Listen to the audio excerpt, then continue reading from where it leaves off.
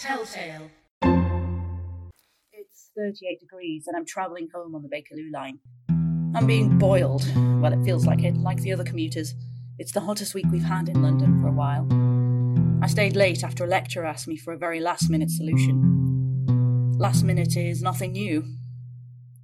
So I was thinking about mindfulness, this whole mindfulness business. Being aware of the moment and how you feel within it and being okay with that. Making peace with that. In fact, I dared myself to try it out. Truthfully, it was totally and utterly liberating.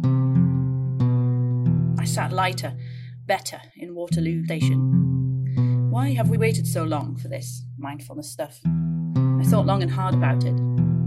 How can something so good not be used in another area? For example, could we transfer it to work? Could we transfer it to learning technology? From mindfulness to techfulness. Does that make sense? What would it really mean? Being aware of the tech solution in the moment? Ha! That's ridiculous. I can hear you laughing. And maybe you should. But I think I'll have the last laugh. Thinking about a tech problem and embracing it. Feeling it out, teasing out a solution. Feel the problem. Is that nonsense or common sense? Like sleeping on a problem, arriving at a solution, and being aware of it at the same time. There's something about solving a problem, making someone happy, just for a second, delivering. It's great. It's addictive. But is it just about pleasing others? Or is it about not breaking our digital promises?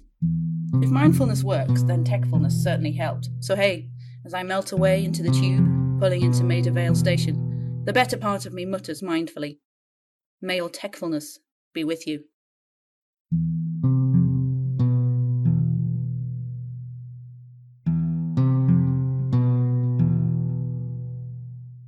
Telltale.